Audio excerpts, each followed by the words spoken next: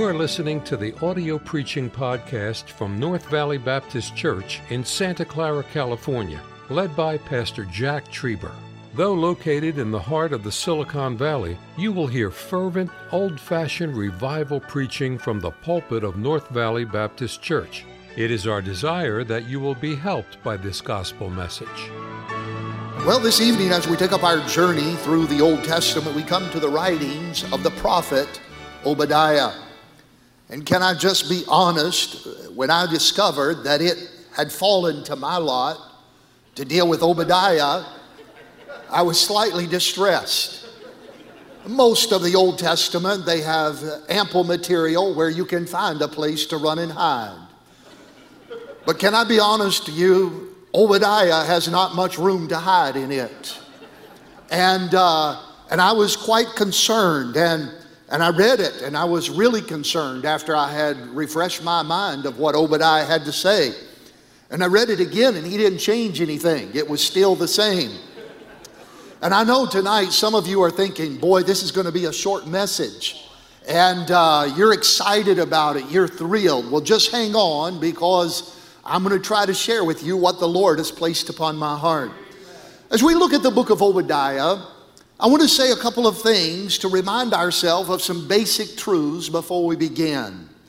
First of all, let's remind ourselves of the origin of this book. That's very important. It's such a small book. It's such a little book. It has seemingly such an obscure message. Why is this book even here? Well, here is its origin. All Scripture is given by inspiration of God. The Bible tells us in 2 Peter 1:21, the prophecy came not in old time by the will of man, but holy men of God spake as they were moved by the Holy Ghost. I think it helps us a whole lot when we stop and remember this is the Word of God. This is given to us by God. It comes from heaven above, sent to mankind below. So obviously it is a book of great importance. Not only do we need to remind ourselves about the origin of this book, let's remind ourselves about the objective of this book. Paul not only told Timothy that all Scripture is given by inspiration of God, but he went on to say that it is profitable for doctrine, for reproof, for correction, and for instruction in righteousness. Can I say to you tonight, I believe from the book of Obadiah, we can discover doctrine, we can discover reproof, we can discover correction, and we most certainly can find instruction in righteousness. God has not given us a book that is pointless, that has no impact for us. This is a message tonight from which you and I can draw truth that will be a help to us in our daily life. And then we must remind ourselves about the opportunity concerning this book. Tonight we have the wonderful privilege to hold in our hand this book of the Word of God, to open it up and to read it and to study it. And so tonight, let's ask ourselves individually, Lord, would you speak to my heart? Would you help me see something in this book? Would you help me to unlock some of the truths that you have for me in this book, so that when I leave this place, I may leave differently than I came? And when I go out to live, I might live with a different outlook, with a different aspect on life than I had when I came in, because I have profited from the book of Obadiah. So let's direct our attention now to this prophetic declaration and see what the Lord will say to us. I want you to consider three things with me this evening very briefly. First of all, let's consider the man. The Bible opens this little short book by simply saying the vision of Obadiah. As we begin, we want to consider something about the man that is used to pen this book. Could I say to you, he is an unknown man. The name Obadiah means servant of the Lord. And by the way, in Bible times, evidently Obadiah was a very common name, a very familiar name. Maybe a name like John or Bill or some other common name that we hear every day. In fact, if you read through the Bible, you'll discover there are 13 different Obadiahs that are found on the pages of God's Word. I mean, it's a very common name. But you know, it's very interesting about this book. This man by the name of Obadiah We have no information about his ancestry. We have no information about where he lived. We know nothing about any other aspects of his life or his ministry. He cannot be definitively linked to any other character found on the pages of Scripture. He is just kind of this obscure, unknown man who appears out of nowhere, writes 21 verses, and then disappears back into obscurity. He's an unknown man. Could I say to you tonight, when I think of Obadiah, I must confess that to me, it appears that he has given us an unimpressive work. Now think about this. This is a sum total of Obadiah's life and ministry. 21 verses. I mean, that's it. Not even, you can't even say like how many chapters. It's not plural, it's just one. 21 verses. In fact, I discovered that there are 670 words. In fact, there are 2,823 letters in the book of Obadiah. If you want to add punctuation in, you could say there are 2,909 characters. Hey, when there's not much there, you look for everything you can find, all right? Now, some of you, that's all you're going to get tonight. You're going to be sitting there counting words and writing down numbers at the end of every line, and you're going to add them up and try to remember what I said so you know if I'm right or not. And at least that'll keep you occupied in reading the Word of God, so I guess that is profitable somehow. But really, these 21 verses, the message of Obadiah, could I say, not only is it just 21 verses, 670 words, but the vast majority of what he writes is negative. I mean, he really doesn't even give us a lot of positive information. So we have an unknown man who writes for us an unimpressive work. And really this unimpressive work is based on an uninspiring message. Here's the subject of Obadiah: the doom of Edom. Man, I didn't hear any amens. I didn't hear any praise the Lord. I didn't see anybody wave a hanky or shout. I mean, this is Obadiah's life work. I mean, 21 verses, just a very negative message on the doom of Edom. When I look at that, I'm reminded of some great truth. Can I say for you and I, it seems to be such an insignificant thing. But I want to remind you that little is much when God is in it.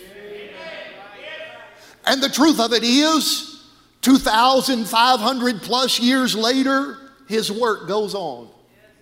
And tonight, in a place where Obadiah never even knew would exist, among a bunch of people that Obadiah never even dreamed would be on planet Earth, his work continues on because God was in it and he did what God said do. Could I say for you and I tonight, most of us will be unknown to the multitudes. Most of us, they will be unimpressed by what they see us do. And by the way, many of them are uninspired by the message that we seek to give. But could I say to you tonight, do not be discouraged, do not be disheartened, do not give up, do not quit, for little is much when God is in it. And though you are unknown to men, you are not unknown to God. And though your work seems unimpressive to others, it's a big deal to God because it is the work that he has commissioned you to do.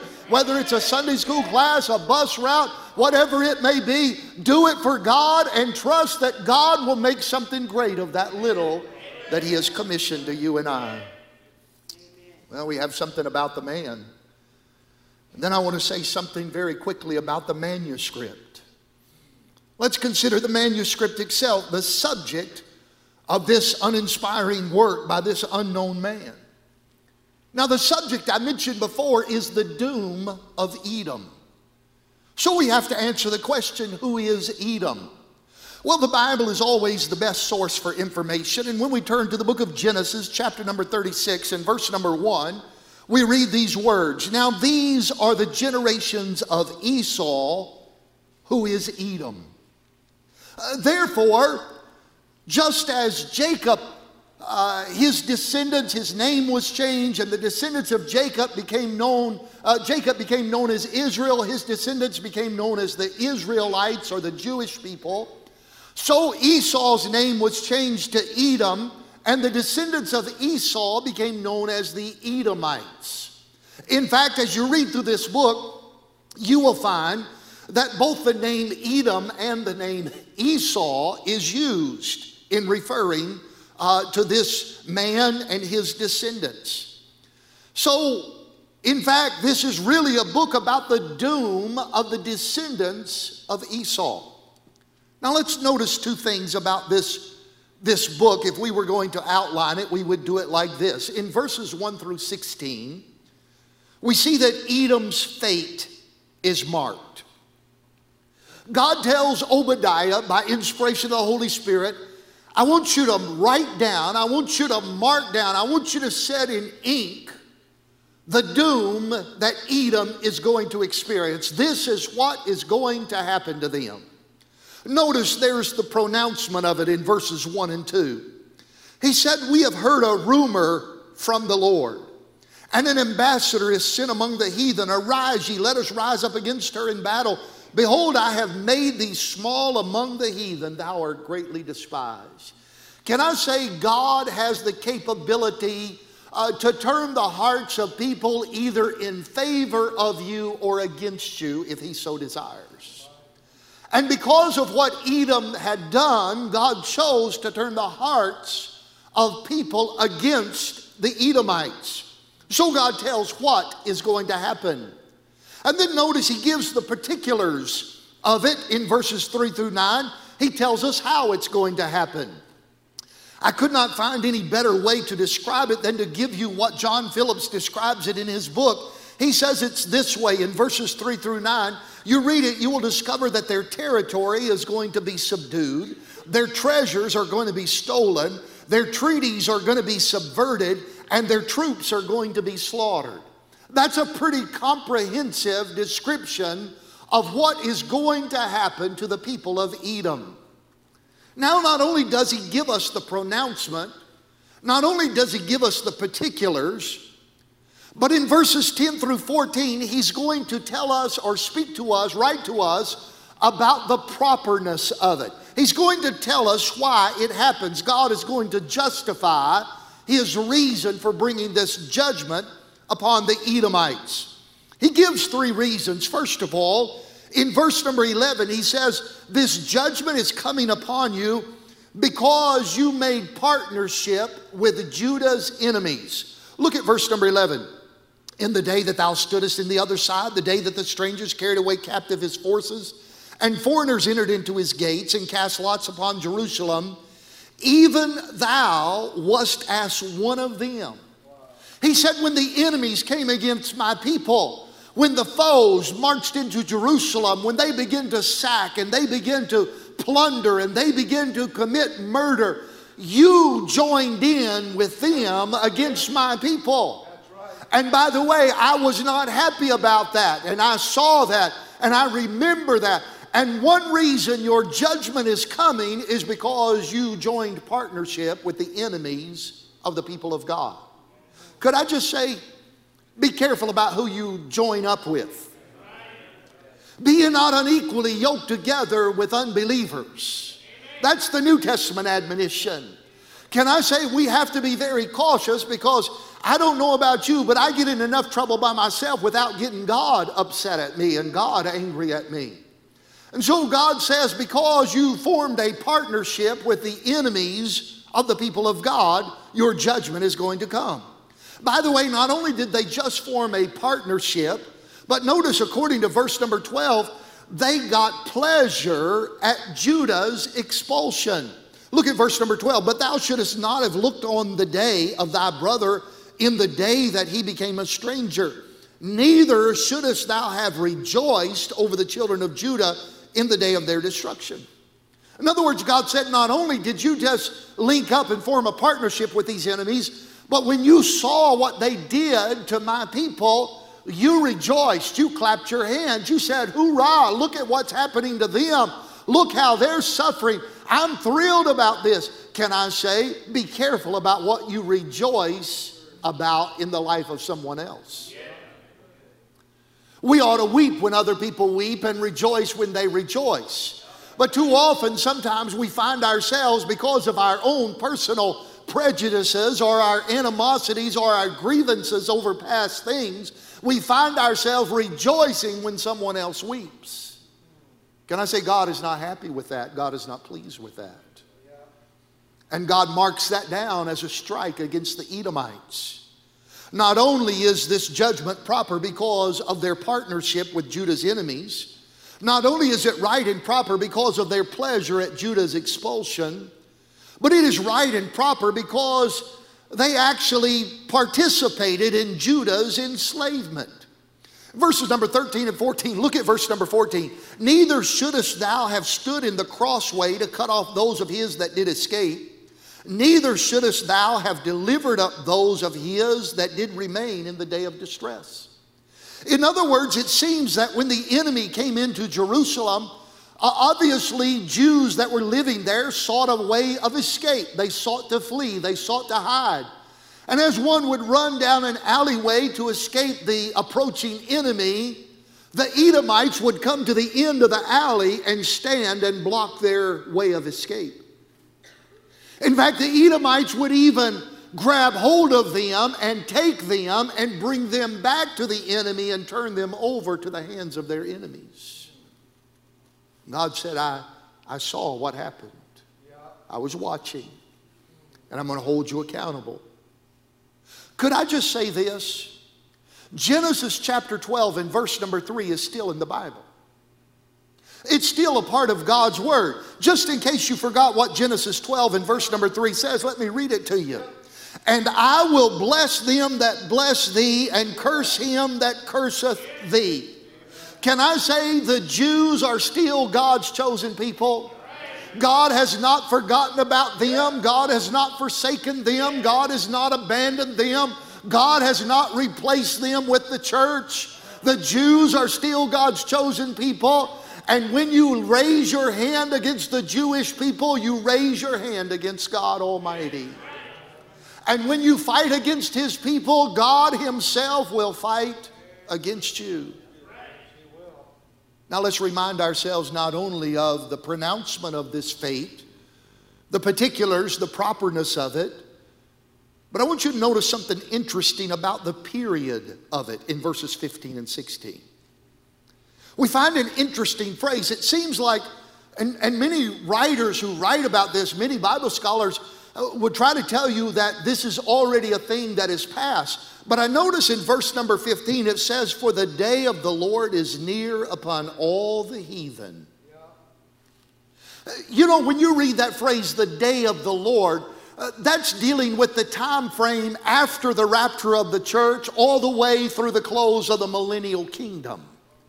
That's the day of the Lord. So to me, this judgment, this complete wiping out of the Edomites, this utter destruction has not fully been completed as of yet.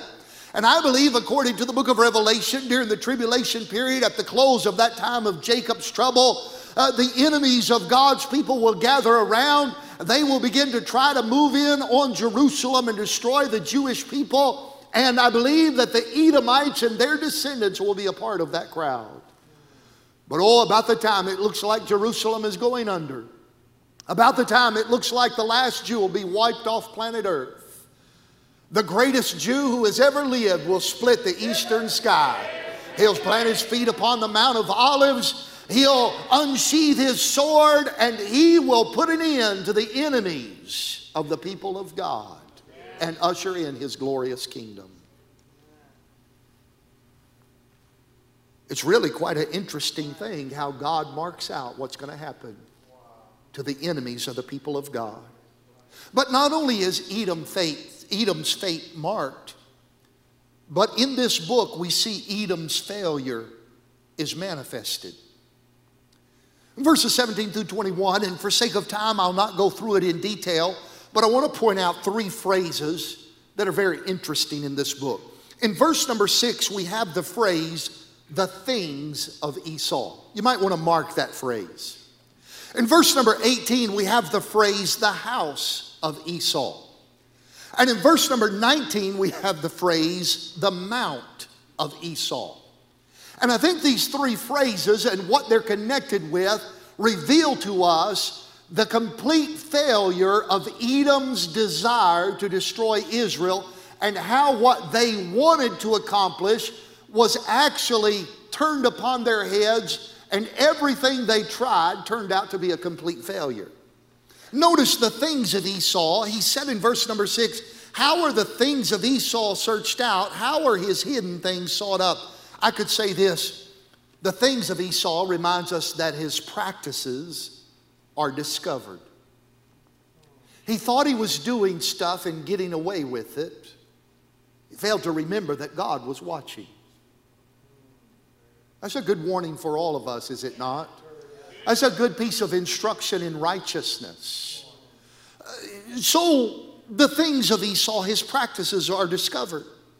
But then I notice in verse number 18, he says, the house of Esau will be for stubble, and they shall kindle in them and devour them. There shall not be any remaining of the house of Esau, for the Lord hath spoken it. The house of Esau tells us about how his people are devoured. You see, you can't go against God and not expect to encounter severe consequences.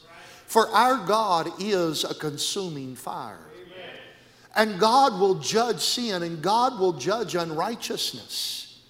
And though the judgments of God may move exceedingly slow, when the wheels of judgment finally arrive, they grind exceedingly fine. Not only his people are devoured, his practices are discovered. But we find the phrase, the mount of Esau, in verse number 19. They of the south shall possess the mount of Esau.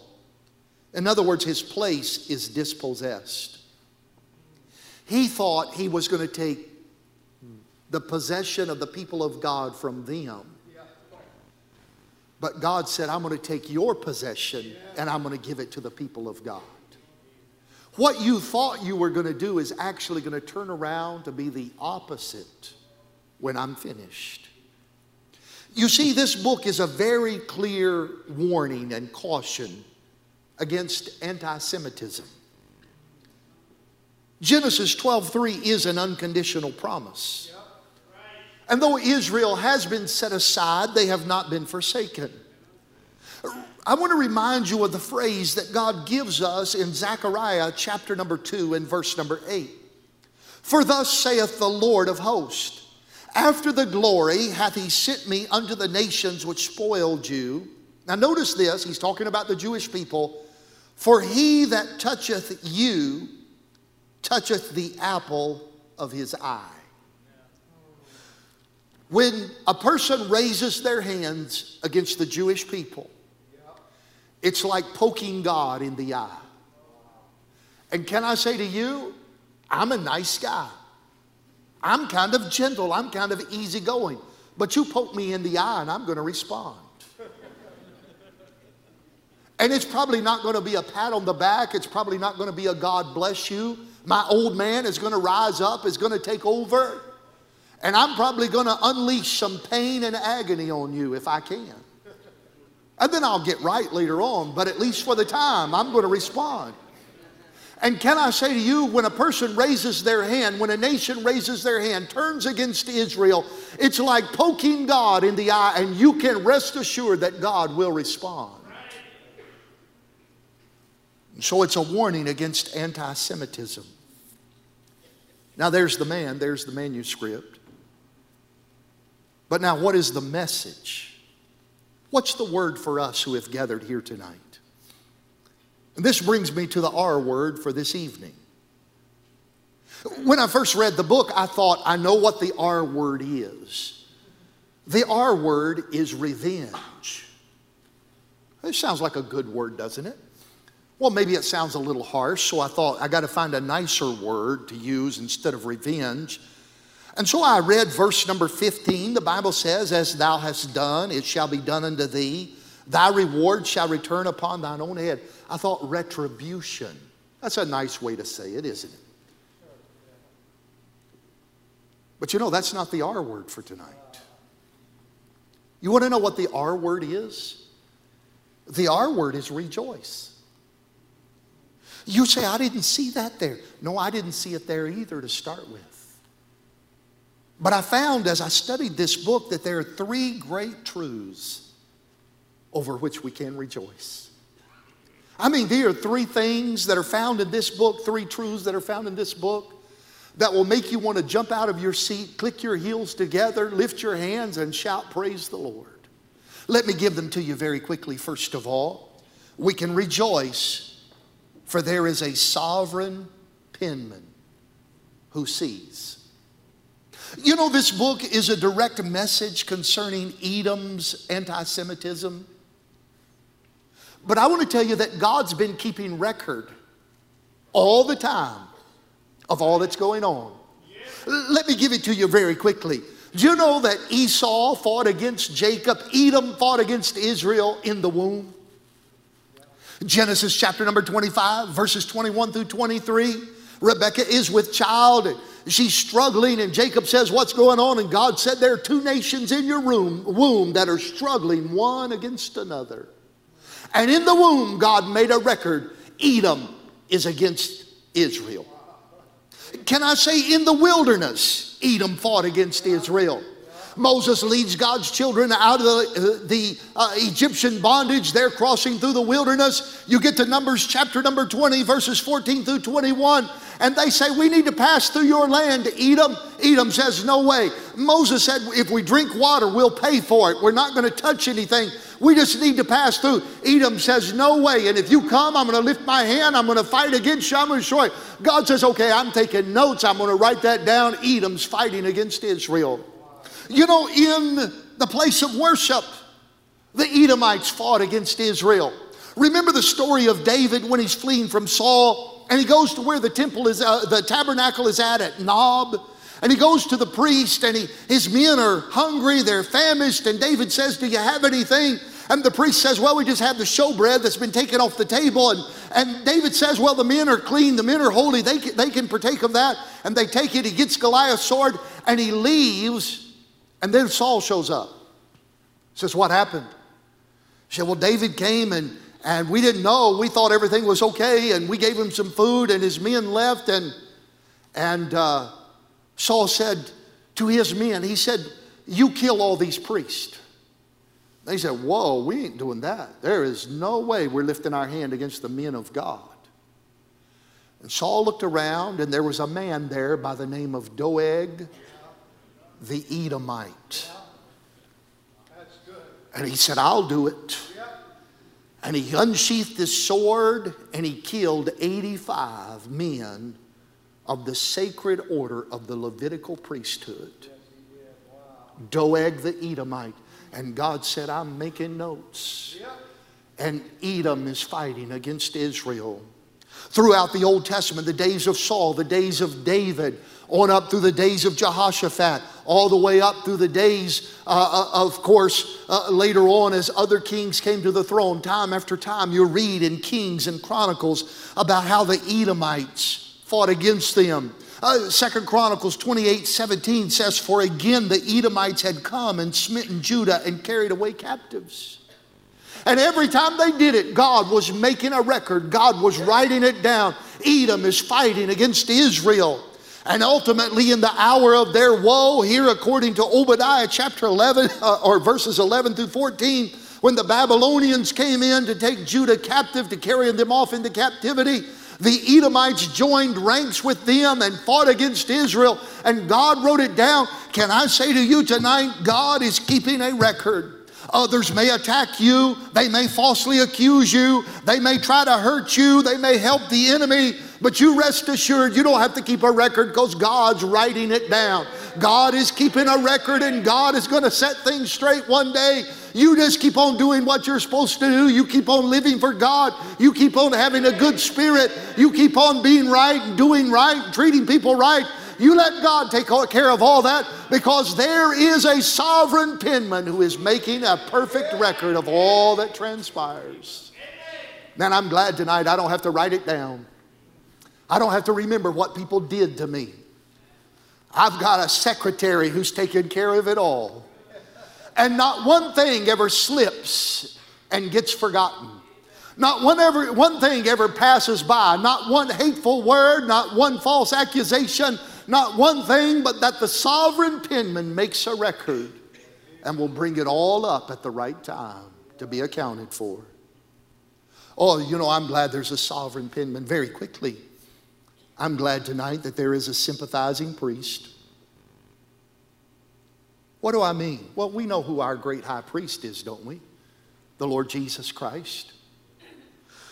Well, do you remember at his birth what happened? Matthew chapter 2, verses 1 through 16, the wise men came from the east seeking, where is he that is born King of the Jews? And Herod the king said, well, we're looking for this man. Where is he born? They said, in Bethlehem. Herod said, go worship him. When you come back, tell me about it. I want to worship him. Obviously, we know the end of the story. We know he didn't want to worship the king. We know that the wise men were warned of God to go home a different way. Joseph and, of course, the Christ child and Mary fled into Egypt. And Herod went into Bethlehem and slaughtered every child who was 2 years of age and younger. By the way, this man by the name of Herod was from a place called Idumea, which is Greek for Edom. By the way, should we go further? At the death of the Lord Jesus Christ, Luke chapter number 23, we read some very interesting words. In verse number 8, and when Herod saw Jesus, now this is a different Herod, but he's still of the same family. When Herod saw Jesus, he was exceeding glad, for he was desirous to see him of a long season, because he had heard many things of him, hoped to have seen some miracle done by him. Verse number 11, when Herod with his men of war set him at naught, and mocked him, and arrayed him in a gorgeous robe, and sent him again to Pilate. The same day Pilate and Herod were made friends together, for before they were at enmity between themselves. Can I say this Herod, again, was an Idumean. In other words, he was an Edomite. You say, but preacher, you don't know how it hurts when people attack me and when people falsely accuse me, when they rail against me. Oh, I may not understand, but there is one in heaven who understands. He's touched with the feelings of our infirmities. He knows what it's like to be unjustly accused and falsely accused and mocked and ridiculed, because he suffered at the hands of the Edomites. But can I say, not only is there a sovereign penman, not only is there a sympathizing priest, but I want to say that there is a sure promise. You read the end of the book and God sets things right. I like how the book opens. The opening line of the book says, thus saith the Lord God. Now skip over to the last line of the book of Obadiah. The kingdom shall be the Lord's. Isn't that a pretty good message? Thus saith the Lord God, the kingdom shall be the Lord's. You know what our problem is? Our problem is we live in between. We live in all the mess that happens in between. But I want to tell you, I've read the end of the book, and I know how it all turns out. And there is a sure promise that the sovereign penman who is making a record and the sympathizing priest who knows how we feel one day will set things right, and everything is going to be set in order and justice will be done. I read this little poem the other day and it reminded me of this. It says, I passed a sandlot yesterday. Some kids were playing ball. I strolled along the third base line within the fielder's call. Say, what's the score? I asked the chap. He yelled to beat the stuffing. There's no one out. The base is full. They're 42-0. You're getting beat, aren't you, lad? And then in no time flat, he answered, no, sir. Not as yet, we're not. Our side ain't been to bat. Can I say it looks like the stuffing's getting beaten out of us sometimes. Looks like we're on the losing side. But I want to tell you, our cleanup hitter hadn't come to bat yet. And one day the sky is going to open and Jesus Christ himself is going to descend. And everything's going to be set in order. Every wrong is going to be made right. Every burden is going to be lifted. Every heartache is going to be washed away. And he will rule and reign from Jerusalem with a rod of iron. And God will make everything right in the end. Our job is just to be faithful until he comes. and do what is right. Thank you for listening to the audio preaching podcast from North Valley Baptist Church in Santa Clara, California, led by Pastor Jack Trieber. For more information about our ministry or to find out how to get in contact with us, visit our website at nvbc.org. May God bless you as you serve Him this week.